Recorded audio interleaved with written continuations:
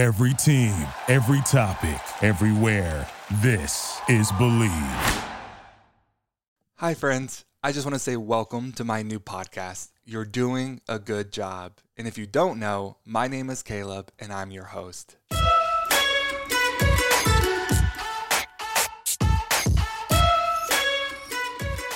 Can I just say that when it comes to this podcast, it is my deepest desire not only to inspire you and challenge you, but also to remind you, regardless of where you're at in life, that you're doing a good job. On this podcast, we will dive deep and explore what it looks like to expand our lives consciously. Because when we expand our lives consciously, we become more emotionally aware, present, and connected people. And when we do become more emotionally aware, present, and connected, we win. Our relationships win, our self-worth wins, our sense of purpose wins, and most importantly, our mental health and emotional wellness win. As you might know, and if you don't, it's important to note that the first season of this podcast is dedicated to the parents of high-achieving students, and for good reason. I'm a full-time emotional wellness and mental health speaker, and over the last few years, I've had the opportunity to speak in hundreds of schools and in front of thousands of students all across the country. And no matter where I am or who I am speaking to, it never fails that a student will come up to me and tell me that despite how much they are doing, or regardless of how much they are accomplishing, deep down, they don't feel like it's ever enough. And because of the tremendous pressure to achieve and resume build in all aspects of their young life, the data and research shows that high-achieving students are now named an at-risk group. Because of this pressure coming from all different directions, students are seeing significantly higher rates of anxiety, depression, substance abuse, and troublesome behaviors. And I get it. Why? Well, because so much of that is my story. You know, as a West Point graduate, a former Army officer, and an ex-NFL linebacker, success and achievement have always been a big part of my life, but I lost myself in the process. So after taking the time to heal and reframe that season of my life, it has become a passion of mine to help high-achieving students and their parents relentlessly pursue their goals in life and not lose themselves in the process. And I am so excited about this episode because I recently had the chance to sit down and talk with JC Pohl. And the thing is, JC, he's not just a guest, but he's a friend. Over the last few years, I've had the chance to partner with JC and see firsthand the incredible work that he is doing with students and teachers and even parents all around America. And I can't wait for you to hear what he has to say. On this episode of You're Doing a Good Job, we dive deep into what it looks like and the proven tactics that can help you build resilient students from the inside out. On top of that, we talk about the importance of taking ownership as parents as we begin to recognize that students model what they are taught directly or indirectly. JC also talks about, and I love this part, but he talks about when we need to show up as a parent versus the times that we need to show up as a consultant and why that's important when it comes to building resilience. He also talks about the importance of the word wonder, which I found incredibly useful even in my own life.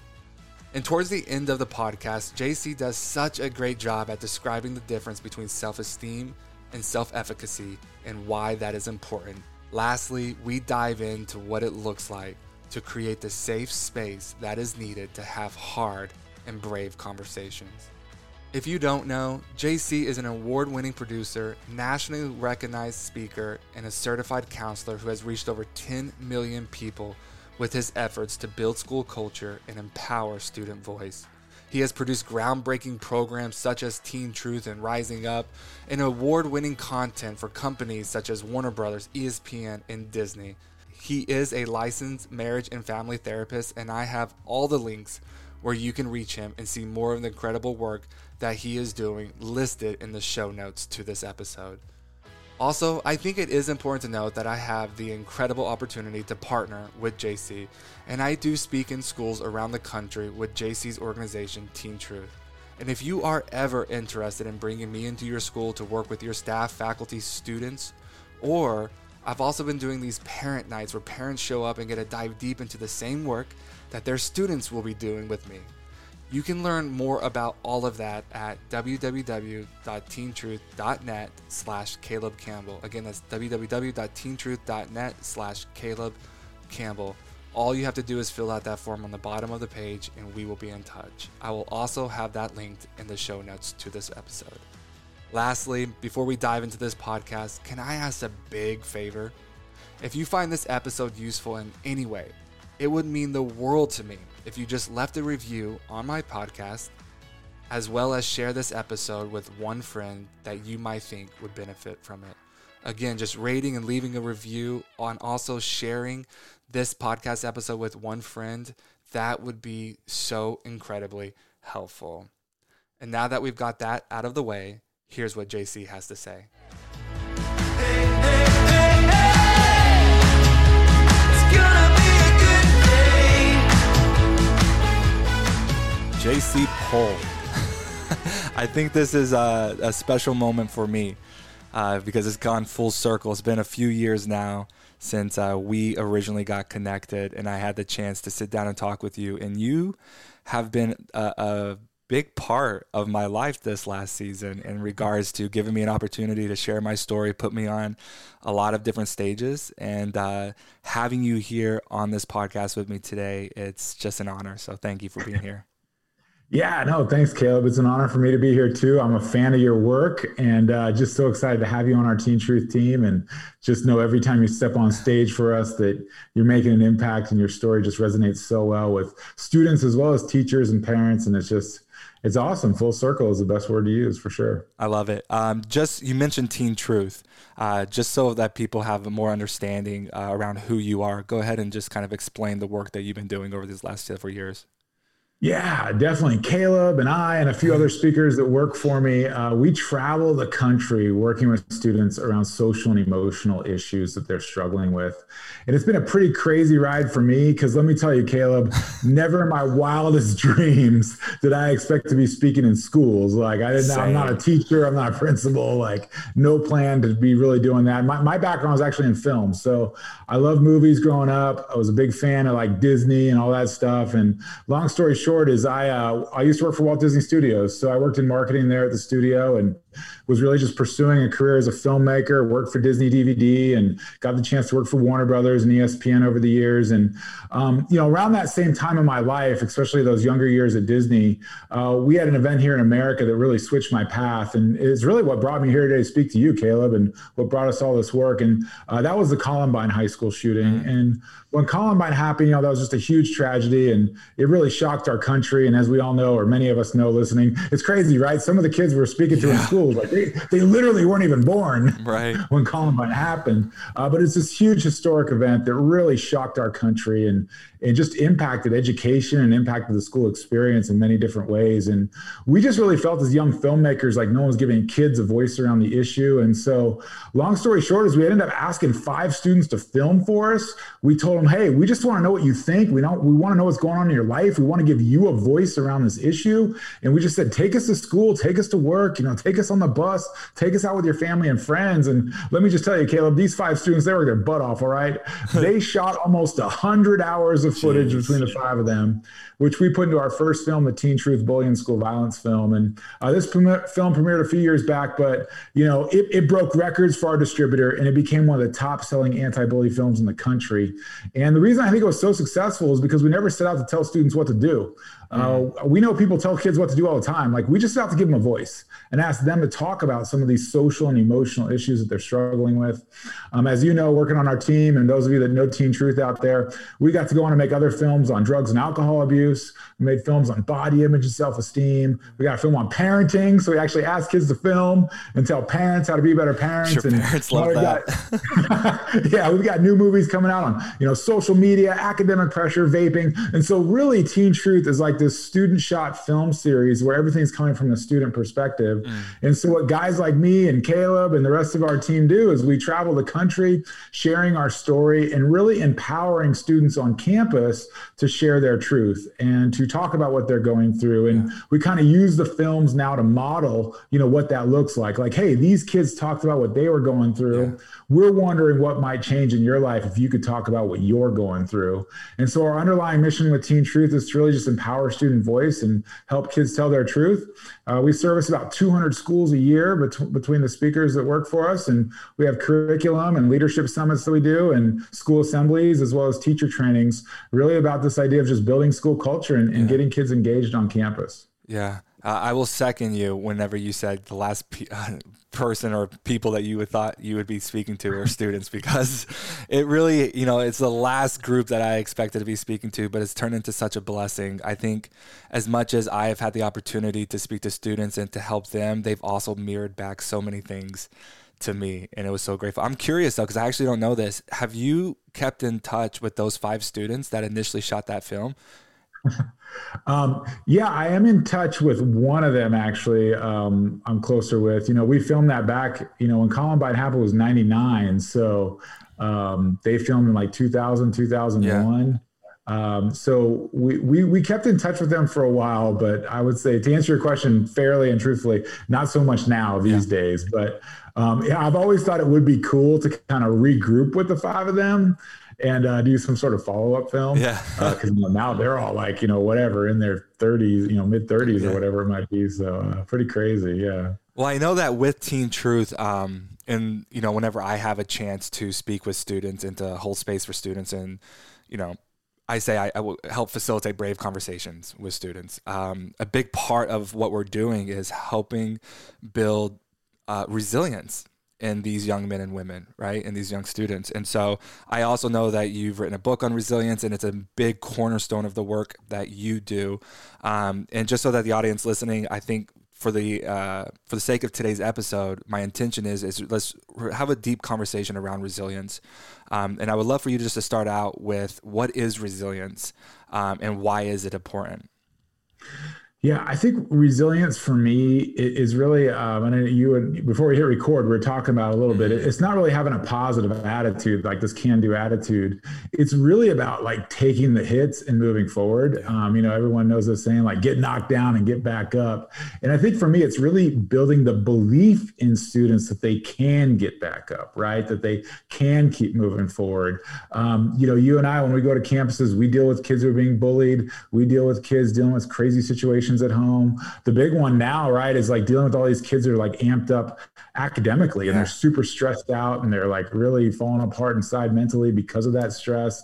And so like building up a capacity inside of them that they have the coping skills and the strengths, as well as the support system. And I want to really pause on that word here.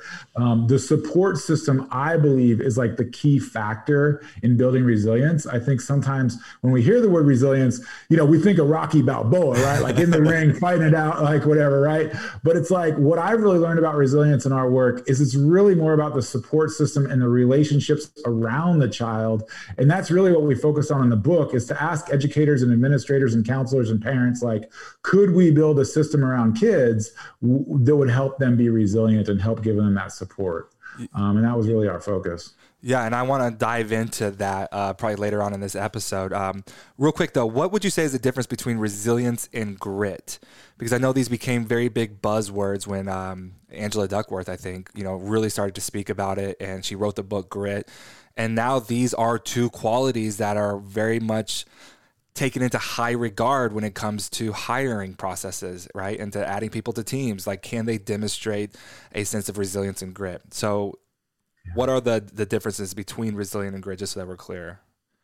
Yeah, I think for me, grit, and I know Angela Duckworth did a lot of great work around that subject, so I don't want to speak out of turn or anything, but I think for me, it's more like the mental capacity, like the approach, right? Like the idea that you can work through it, like mentally, that you have that inside of you, like that's grit to me, the ability to get dirty and kind of get back up, like the mental capacity to do that. Where resilience to me is more like, almost like the outcome of it, I guess, if that makes sense. So resilience is what happens when you're on the other side of the grit, right? Like you've had the mental capacity, you've worked hard, and you look back and say, wow, I climbed that mountain. Wow, I worked through that struggle. It's really the result of, for me, the mental mindset that you can get through it, and that you have and we'll talk about this when we get to the book, but the self-efficacy, right? The internal belief that you can believe it. So, interesting side note on grit, and I don't want to throw a bomb into this podcast, but it was a bomb that was thrown at me because I was not aware of it. I spoke at a school up in Washington a few weeks ago, and they asked me if I was going to look at grit. And one of the things that they were saying is from a racial standpoint, an ethnic standpoint, that sometimes it kind of it can actually be a negative thing to work with students on that come from different socioeconomic backgrounds, because like I was talking about, they might not have certain support systems around them.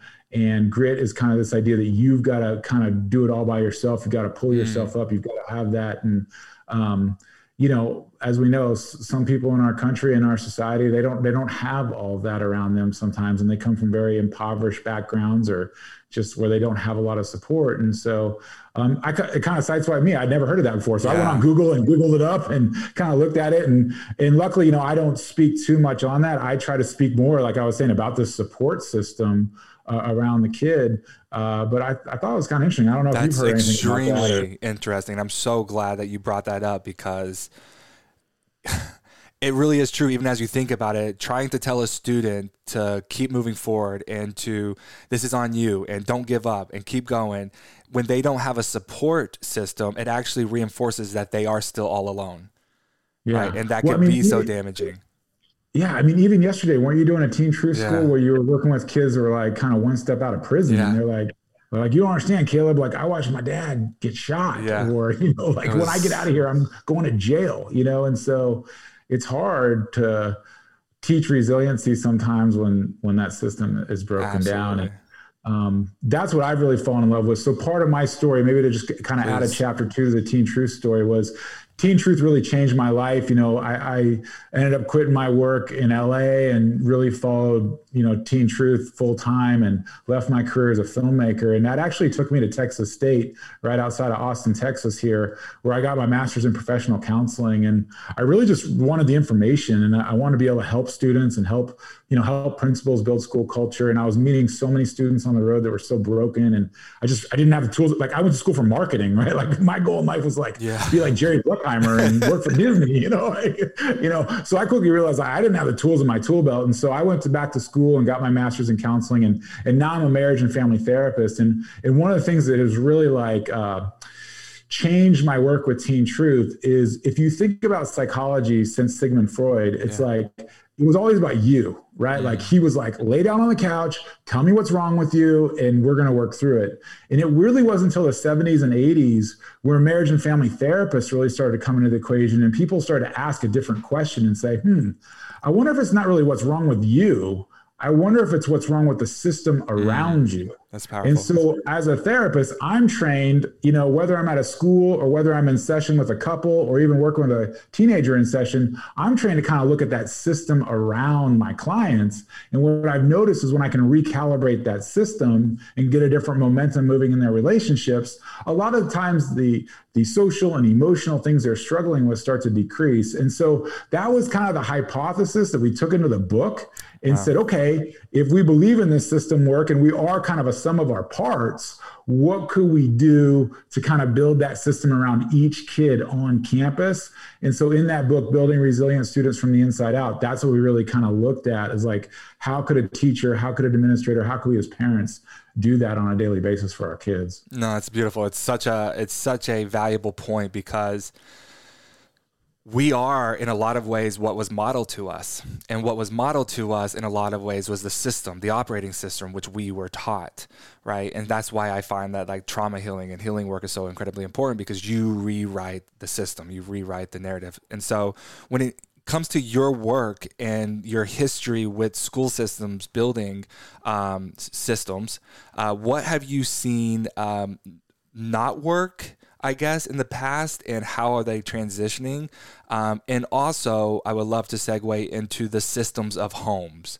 What kind of systems can parents begin to create inside of their own home that can help foster resiliency being cultivated within their children? Yeah, deep questions for sure. So I think like what I've seen not working, right? Not working is when students feel. And today, Caleb, we're talking primarily about teenagers. So if you were asking me about a 7 or 8 year old, my response as a counselor might be a little bit different.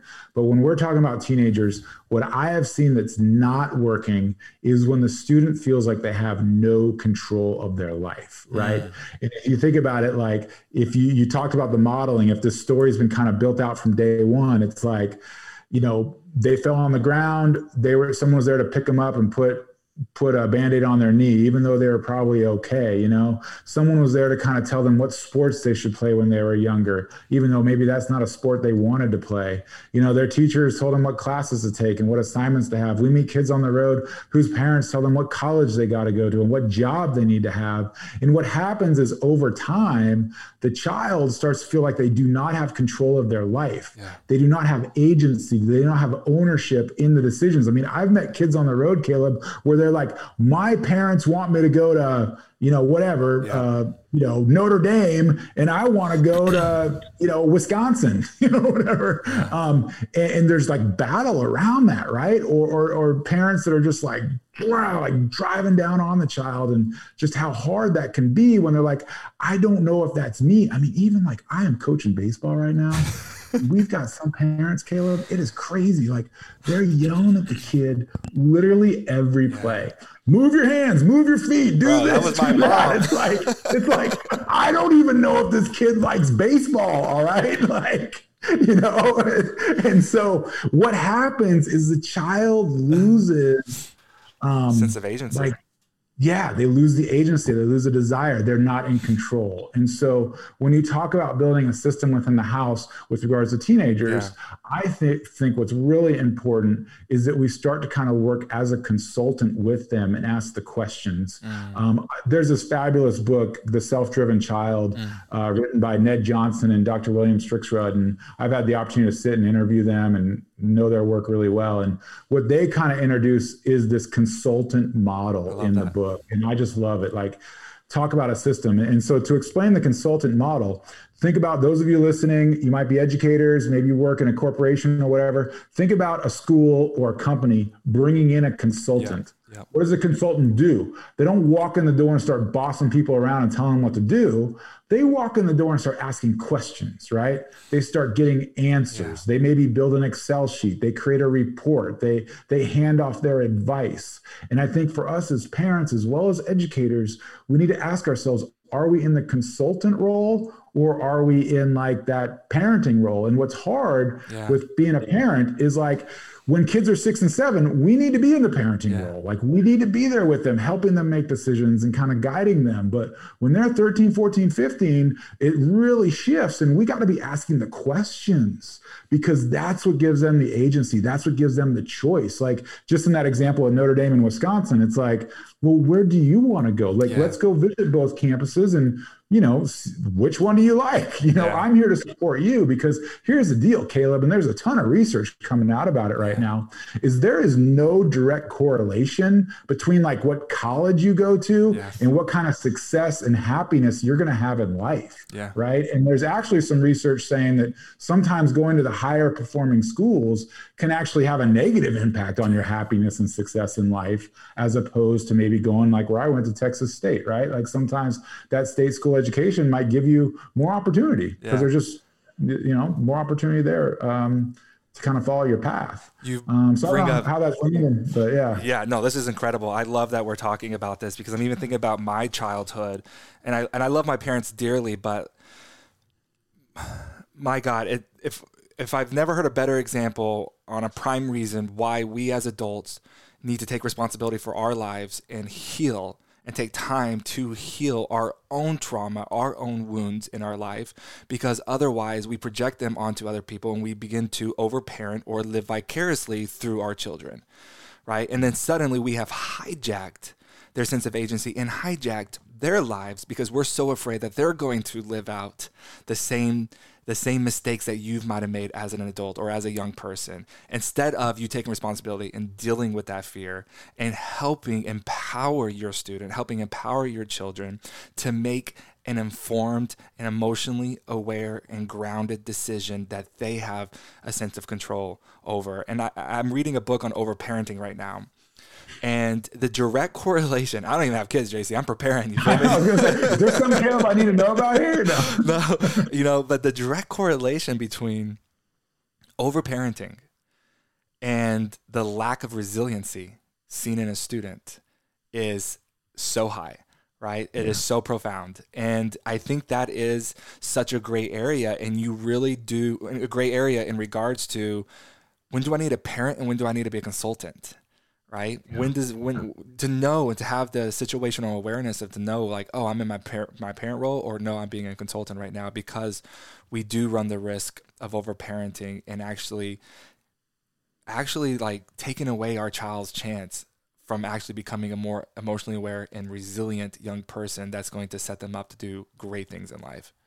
Yeah, I mean, Dr. Garcia at Texas State, he was one of my favorite professors. He was actually from Tennessee, so he had this amazing like Tennessee accent. I'll never forget. He said, I won't even try to imitate it, but young trees need strong winds. Yeah. Young trees need strong winds. And if you think about it, it is so true. And what has happened now really in our society, you and I grew up with helicopter parents, yeah. And now I like to call them lawnmower parents or bulldozer parents. And these parents are out in front of the kids, mowing down all the problems, yeah. Mowing down all. I mean, we literally just saw with this college cheating, scam, yes. Where the parents are like cheating to get the kids into college. And so, what value is there when you look at that through the lens of resiliency? What value is there of the child not struggling, right? Like not getting into USC. Young trees need strong winds. And it's sometimes those hard times in our life where we have to reassess. I know your personal story really well. You've had to reassess things. Even me at Teen Truth, like we've had to reassess things and evolve and change. And, we all just went through COVID. We had to pivot like crazy. Was pivot not the most popular word in 2020 or whatever? That is a skill we're trying to get the child to learn. Yeah. And that is a skill they're going to need for the rest of their life. And that is the underlying element of what resilience is really all about, right? Yeah. And I do have compassion towards parents because, like I said, I'm not a parent. We're not even expecting. And I was reading this book on overparenting, and JC, I could feel it in my bones. I would overparent. Like, as I'm reading this, I'm like, oh my God, this is so hard, because you do want the best.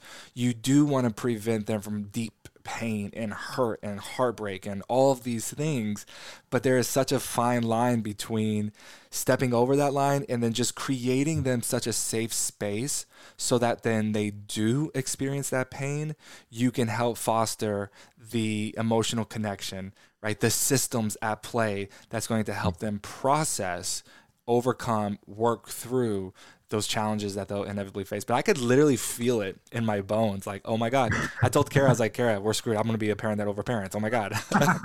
maybe that's why I'm learning about it now. Yeah. Exactly. And Caleb, so what it is there, like from a counseling, so what I like to call it is like, you just need to be good enough. And I think so often, like we've got all these parenting experts out there and books and blogs, and there's so much information for parents to digest that we do like want to be the perfect parent because we do love our kids. We do want them to have success. And I think like what I try to do is help parents pull back a little bit and say, okay, well, how can you just be good enough? Doesn't have to be perfect. We don't want to bubble wrap our kids. We want them to struggle. How can you put them in safe, secure situations, but still allow them to struggle and fail and deal with everything that life brings at you. Yeah, there's such a gray area with all this because I'm thinking of, people that I know and some parents that I know that's like, I'm not helping you at all. You're on your own, which creates a whole new set of, emotional challenges. So here's the analogy I use in therapy a lot with clients. I'm in my 40s, so Top Gun pretty much changed my life, right? Like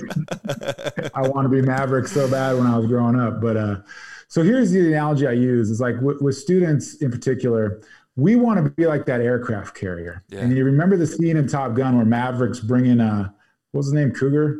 he's bringing Cougar back to the plane in the very beginning of the movie, and he's like flying him back to the aircraft carrier, and Cougar's like freaking out because he's scared of losing his family or whatever. And there's that great scene where it's like once he gets back to the aircraft carrier, everything kind of stabilizes. And I think what we want our kids to know is that we as parents, we are the aircraft carrier. That's good. And sometimes they're going to go up and they're going to be like Cougar and they need someone to bring them back. Cougar, pull up, pull up, pull up. It's like, but sometimes they're going to go out and be like Maverick. Sometimes they're going to go out and be like Iceman. Sometimes they're going to go on missions, right? Yeah. And what they need to know is that they can always come back, right? And that's what creates that secure attachment with the child. So good. And it actually makes them more independent. Like you'd almost think it wouldn't, like you were saying, those parents are like, you need to do everything. It actually, by knowing that they have a secure base to come back to, it gives them the more courage to like go out there and push the boundary a little bit more for themselves. And so I don't know if that helps anyone listening, but for all those out there that grew up on Top Gun and Goonies, that definitely. JC, definitely you're probably going to fire me after this, but I've never seen either one of those movies. Oh man, come on, Caleb. Well, you got to watch Goonies. You got to watch Goonies. Right? How can you talk about resiliency if you've never seen Goonies? I know. No, I'll put it on my list. I think it's a superb analogy. I love that. I'm glad you said that. I'm curious on what you would think about this. I had a conversation with a young woman who is actually 19 years old, and she is a freshman at Yale. Only school she applied for, so you can kind of understand what kind of student she was. Just very much a high achiever and has done tremendous things, right? She, in this interview, and it will be on the podcast, and she was so brave and so courageous to open up and to talk about the mental health struggles, or specifically around suicidal ideation with her life, and panic attacks and anxiety attacks that were happening daily. But she was flying under the radar because she, by all appearances, was thriving in every area of her life. And I asked her, and I said, what do you wish your parents would have done differently? And she goes, I want to first clarify that I had great parents. I had really great parents. They loved me. They supported me. She goes, but one thing I wish they would have done differently, and I would love to hear your thoughts on this, is she says, I wish they asked me about my happiness. Only thing that they asked me about was my schedule, my extracurricular activities, my testing. Because they saw me thriving in those areas, she said, they subconsciously or unconsciously thought that those are the areas that they would follow up on, because it would actually create more connection because she was thriving and she enjoyed it. She goes, so I prioritize those things in my life. So if those were points of connection with my parents, and that's what they were always asking me about, I prioritized them in my life. And she goes, I think if they would have asked me about my happiness or my mental health, I also would have prioritized that in my life. Yeah, it's hard as parents. We're not like magicians, right? We can't read what's going on. And that story, sure. As we travel the country with Teen Truth, you've heard that story many times over and over. It was like, we never saw it coming, or we couldn't believe it happened, and he was such a good guy, or she was, so involved. And I think two things kind of come up for me there. One of the practices that I have that I've kind of adopted with my kids, now my kids are a little younger, but I'm hoping this will carry all through, their life even. Before we go to bed, we do our bedtime stories and everything, but we do a thumbs up and a thumbs down every night, kind of a win and a loss. And I think what I'm trying to do there with the child is just build up a bond where they can talk about a thumbs up, but I'm also giving them the space to know that they can talk about a thumbs down.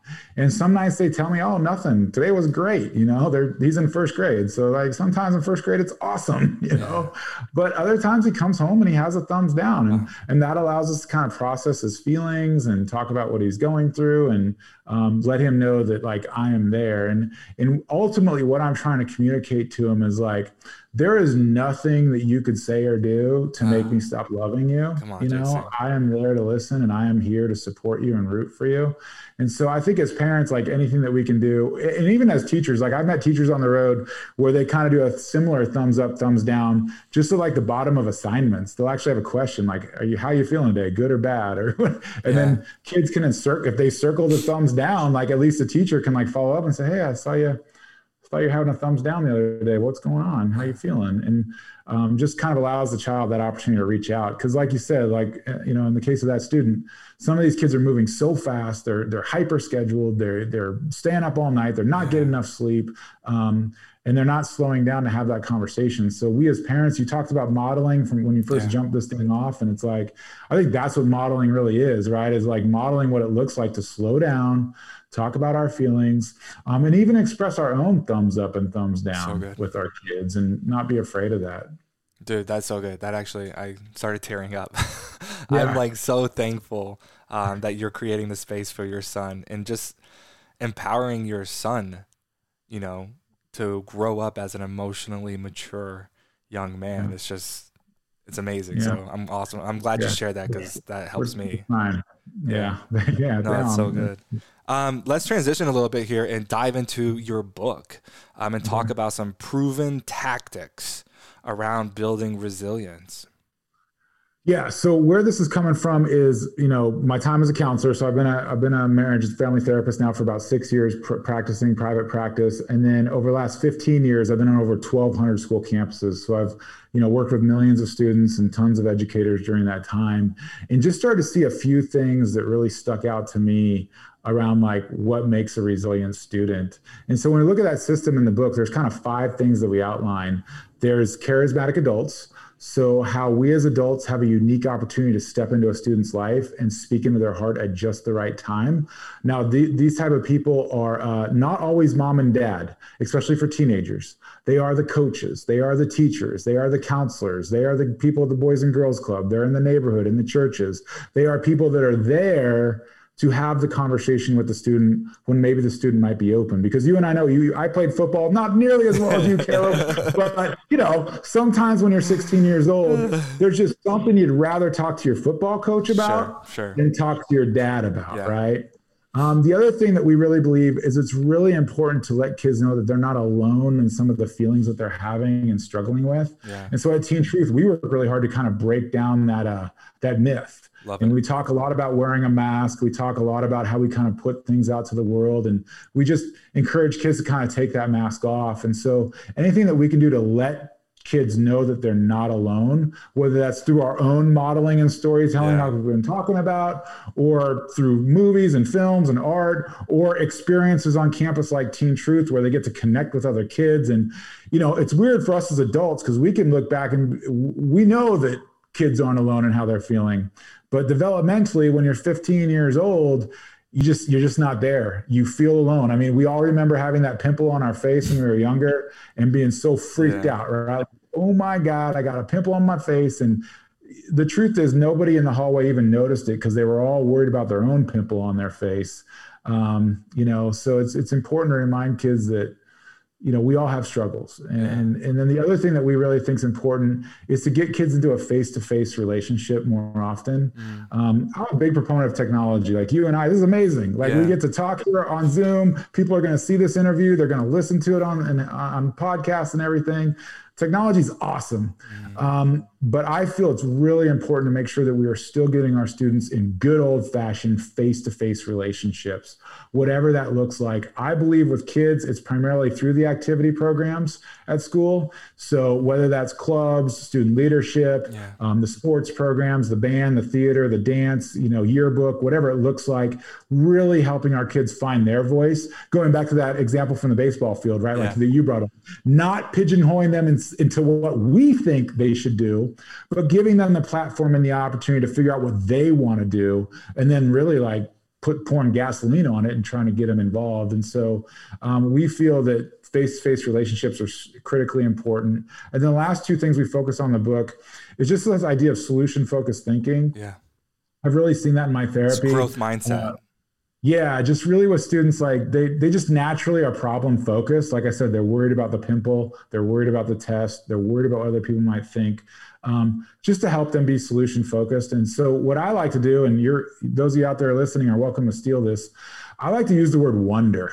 I find the word wonder does wonders for our kids. All right. And like, here's what I do is I let them express whatever they're going through. Like you mentioned, suicidal ideation. We have kids dealing with crazy stuff at home. We got kids dealing with bullying, whatever it is, the thumbs down, right? The thumbs down. And you just say like this, You go like this, I wonder how you're going to get through that. Or, I wonder what you've done in the past to work through something like that. I wonder how other people have done it. Wow. And the reason why the word wonder is so great is it turns us solution focused immediately, right? And it's non-confrontational. So it's not like, how would you get through that? Or what do you need to do? I think you should do this. Yeah. Like, why aren't you doing that? Yeah. It's like, I wonder, and then you just let it sit. And it's really fun in the counseling office to do, because then you just sit in silence. And it's just like, I wonder how you're going to work through that. And they're like, oh my God, my mom's paying you. You're not going to give me the answer? No, that's not what counseling is. I'm not going to give you the answer. And so, doing that really helps kids get solution focused. And I found out that like, when they do become solution focused, boom, they take off like a rocket. It's a sense of purpose too. There's like that sense of like, oh, I have control, I have agency, I can work through this, I have purpose. And I know that purpose is such an important component in building resilience. Yeah. So this is so good. One of our other speakers, Jared Scott, here at Team Truth, like that's what he really believes is purpose. Once you have that purpose, everything changes because you have something you're driving at. And sometimes, unfortunately, that takes time. Yeah. It's not something that you turn 13 years old and you automatically know. And, you and me, like I found it by accident. I think I'm still looking. Yeah, exactly. So yeah, I think that's key. And then the last thing that we really focus on in the book, Caleb, that I think is like the linchpin of the whole resiliency question is just the idea of self-efficacy. And so if there's time, I'd love to kind of give you all a little definition. I love self-efficacy. I just wish that the English language created another word that represents what self-efficacy works, because it's such an unattractive word. Exactly. And I don't want to sound stupid or anything, but those of you out there listening, maybe you're with me, like, I never even heard this word until I went to Texas State, okay? Right. Like, until Dr. Garcia. Hey, kids, let me tell you about self-efficacy today. Yeah. So here's the deal, Caleb. Please. What's the word that we've heard? Can you tell me the word that we've always heard growing up? No.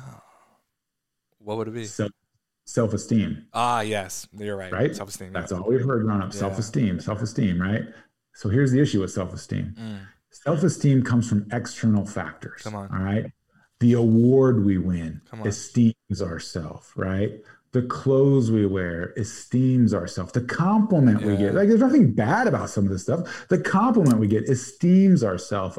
We know these, you out there listening, people in your neighborhood that drive the fancy car, right? It esteems them, right? And so what's the problem with that? Is that comes from external forces. So if those things aren't there, or the car, you go bankrupt and the car gets taken away, like the things that were building you up are suddenly gone and they're not there. And so what is self-efficacy? Well, that's the internal belief of who we are and what we can accomplish. And the best example I give when I define this is a story that we all know very well. And it's the story of David and Goliath. And Malcolm Gladwell, who's one of my favorite writers, wrote a book, David and Goliath. And in the book, he talks about like the actual like historical event. And so I think it really illustrates what self-efficacy is all about, because, just to paint the picture for you, Caleb, there are two armies, right? And they're ready to go to battle. And both armies are basically on the opposite sides of a valley. And so neither army really wants to run down one side of the valley, run up the other side of the valley, and then fight a bunch of dudes who are just like standing there waiting for them, right? And so what Gladwell points out is that they agree to like single combat. And so they say, all right, here's the deal. None of us we're going to send down our best warrior and you send down your best warrior. Whoever wins, we'll call it a day and battle's over. Right. And so one side sends down Goliath. And as we all know, Goliath is the biggest, ugliest, most ogre looking dude you've ever seen in your life. Right. He is like muscles coming out of his neck. He's probably got one eye. He's got crazy hair. He's got scars all over the place. You would not want to fight Goliath. Right. And so the other army's up there on the other side of the hill and they're like kicking rocks. Right. They're like, there's no way we're going to go down there and fight this guy. Right. And all of a sudden, this little shepherd boy in the back, he raises his hand and says, I'll go fight him. I'll go take him out. And everyone turns around like, what? This kid David is going to do that? Yeah. And so here's the deal that Gladwell points out, and it's the illustration of self-efficacy I'm trying to get across, is that, you see, David was a shepherd, and he was an expert with his slingshot. Yeah. And now, Caleb, this wasn't like a slingshot like Dennis the Right. Menace used, right? Like this was actually a leather strap that held a rock, like Yeah. a rock. And experts tell us that when David or people of that time used that slingshot, they could throw the rock at the equivalent, ballistic equivalent of a handgun, basically. Jeez. So David literally knew he was bringing a handgun to a sword fight. So just keep that in mind. The other thing that David knew is when he was protecting his sheep, he had to keep wolves and lions away. And the wolves were oftentimes far away, a distance away, so they were kind of hard to hit. Lions were really fast and strong. They were moving quickly. And what he knew with Goliath is that he was not going to be far away, and he was not fast, right? He was going to be standing right there in front of him. And so when David knocked him down with the ballistic equivalent of a handgun, we all think it was so amazing. But here's the deal, Caleb. David knew exactly what he was doing. Yeah. He had the self-efficacy to know that he had the power to work through that situation. And so when we are the underdog like David is, and what Malcolm Gladwell does so well in the book is just kind of outline, like, sometimes it's that work in life, like you and I have been talking about for the last 45 minutes, right? It's the wins of life, the struggles we go through, the problems we face that build the self-efficacy to walk down in the valley and take on Goliath. Yeah. I love that. And the whole time I'm sitting here thinking about how that was such a definitive moment for David's life. Like, we want to talk purpose. We found purpose, right? And we maybe not know the story that unfolds on David's life afterwards. But I'm sitting here thinking about David found purpose in a big way that day, according to this story, as you just told. What would have happened if David's father ran out every time he was shepherding and fought his battles for him? He literally would have missed out on his chance to step up and to find purpose in his life. When we fight the battles of our children, we are robbing them the chance of finding purpose in life. Amen, brother. I might make some people mad there, but I just can't help but think it's true. And to take the analogy further, right, Caleb, there's nothing wrong with the father teaching him how to use this shot, right? Or saying, hey, there's a wolf over there. Like, you got to do X, Y, and Z, And so it's like building up the skills, like, as opposed to, one thing that I really try to work with parents on is not to look at the actions and to really kind of help students with their efforts. And as long as we're kind of praising efforts and emotions and working on that, the action is kind of the outcome that comes out of that. And so I think, like, if we can carry that in our hearts as parents and as educators working on students, we should always be guided to the right place, I believe. Yeah. And that's just so much of the work around growth mindset versus fixed mindset. Carol Dweck, Mindset of Success, does such a great job at laying that out.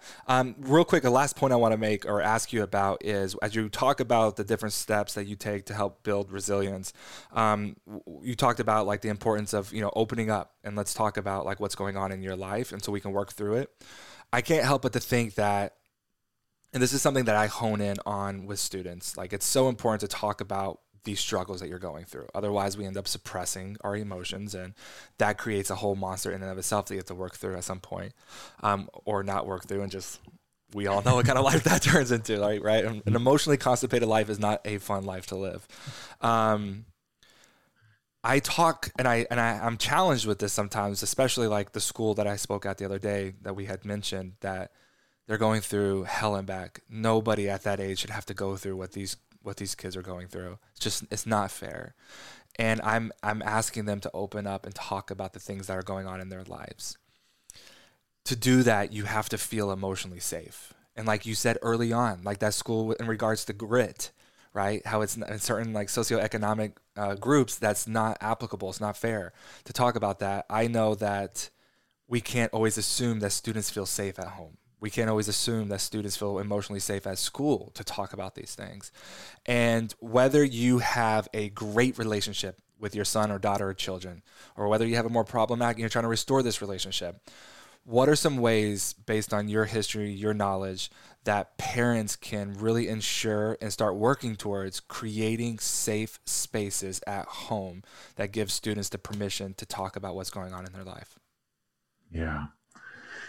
Yeah, Caleb, it's such an important issue you bring up, and my heart just goes out to those students you mentioned at that school, and it's hard. And so I think my answer is kind of twofold.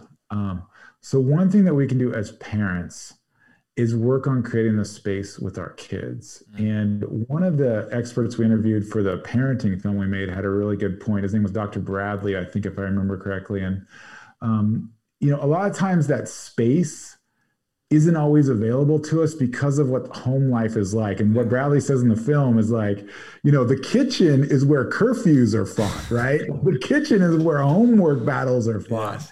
And so if you want to have an emotionally connected conversation with your kid, get them to Starbucks, get them to IHOP, get them in the car, get them walking the dog, get them in a different type of situation where you can relate as people.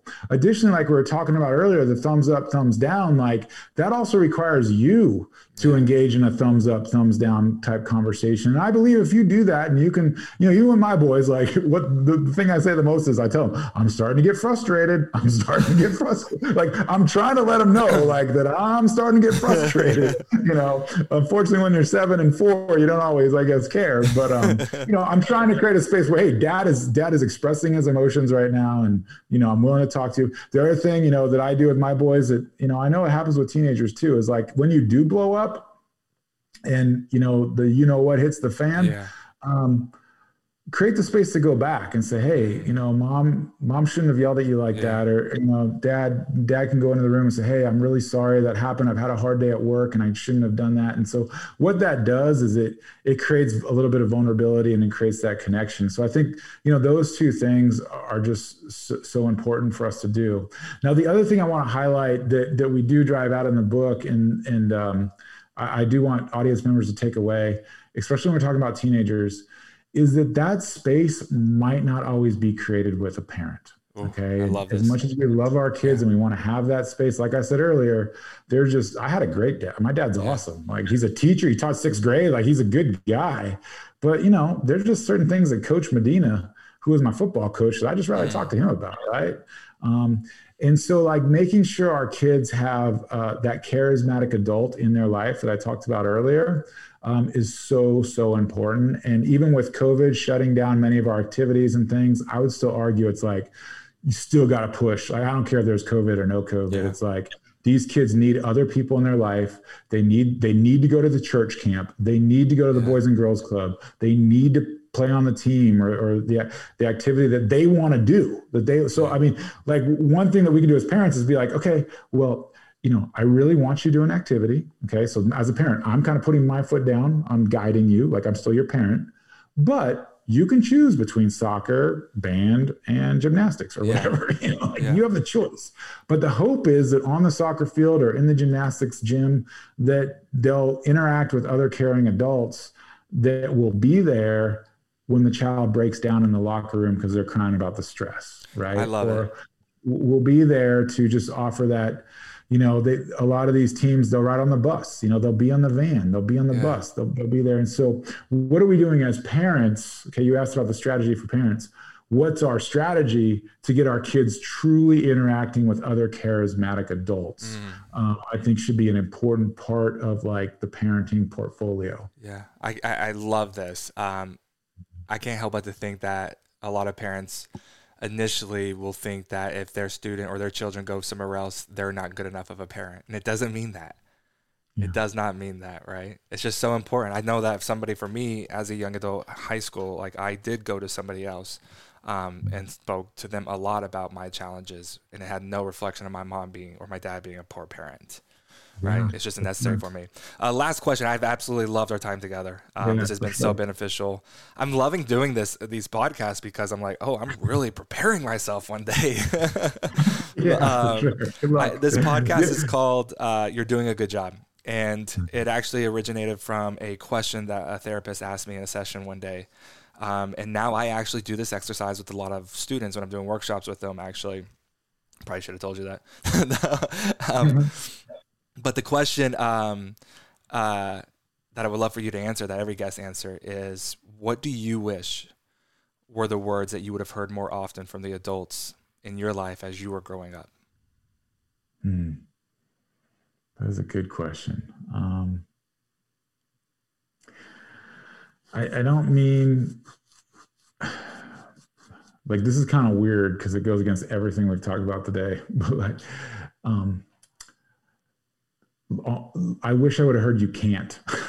As crazy as that sounds. No, it's good. So my parents were like super supportive. Like my mom, I have an Italian mom. So like if you've ever watched Everyone Loves Raymond, you pretty much know what my mom's like. And she's like, our moms are sisters. Yeah, exactly. And so I'll just give you a quick example that did hold some value for me. Is like, I remember being a young kid telling my grandfather that I wanted to be a sportscaster. And it wasn't that he told me I couldn't, but he kind of sat me down, and I don't remember who was on TV at the time, but, you know, kind of made me realize that John Madden was a former NFL coach, and that, you know, whatever, Troy Aikman was a Super Bowl winning quarterback. And so like the road to being a sportscaster, while it could be a good dream, you know, maybe a very, very, very, very hard road. Right. Yeah. And so I think in my life, I've always had a can-do attitude. Like that's what makes me a good entrepreneur. And that's what fills my passion and fills my bucket.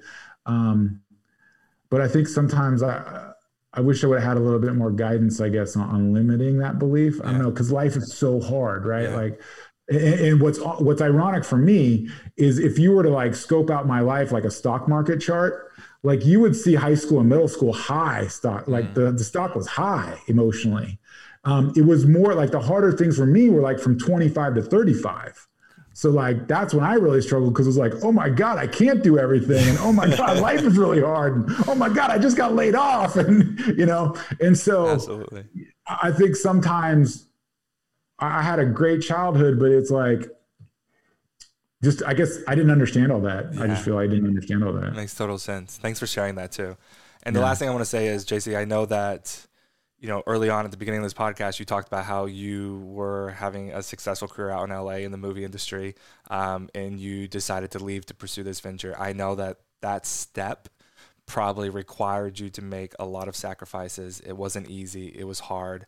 And I just want to honor you for taking that step and navigating that liminal space that's full of uncertainty, because undoubtedly the work that you're doing has not only had a direct and big impact on my life, but I know it's reaching thousands and thousands of students. So I just want to honor you and say thank you for saying yes, and also thank you for being here today, man. Yeah, definitely. Thank you, Caleb. It was an honor to sit with you. We love our work. We feel so blessed to be here. If anyone wants to connect with me, I just want to offer one resource out. If you're interested in learning more about the book, and you go to teentruth.net/resilient students. So that's teentruth.net/resilient students.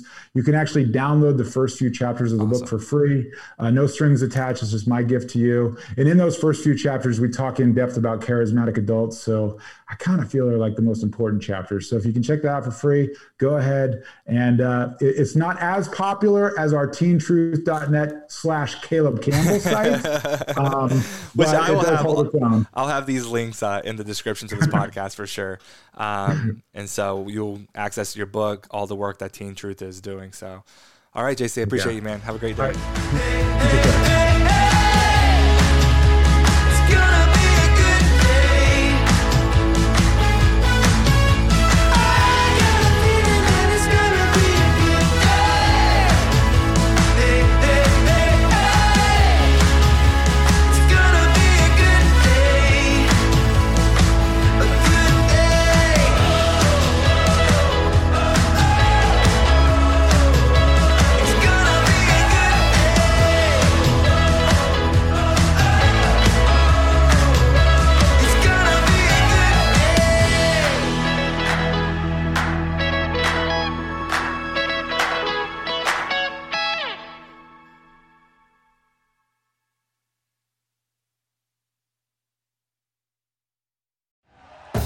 Thank you for listening to Believe. You can show support to your host by subscribing to the show and giving us a 5-star rating on your preferred platform. Check us out at Believe.com and search for BLEAV on YouTube.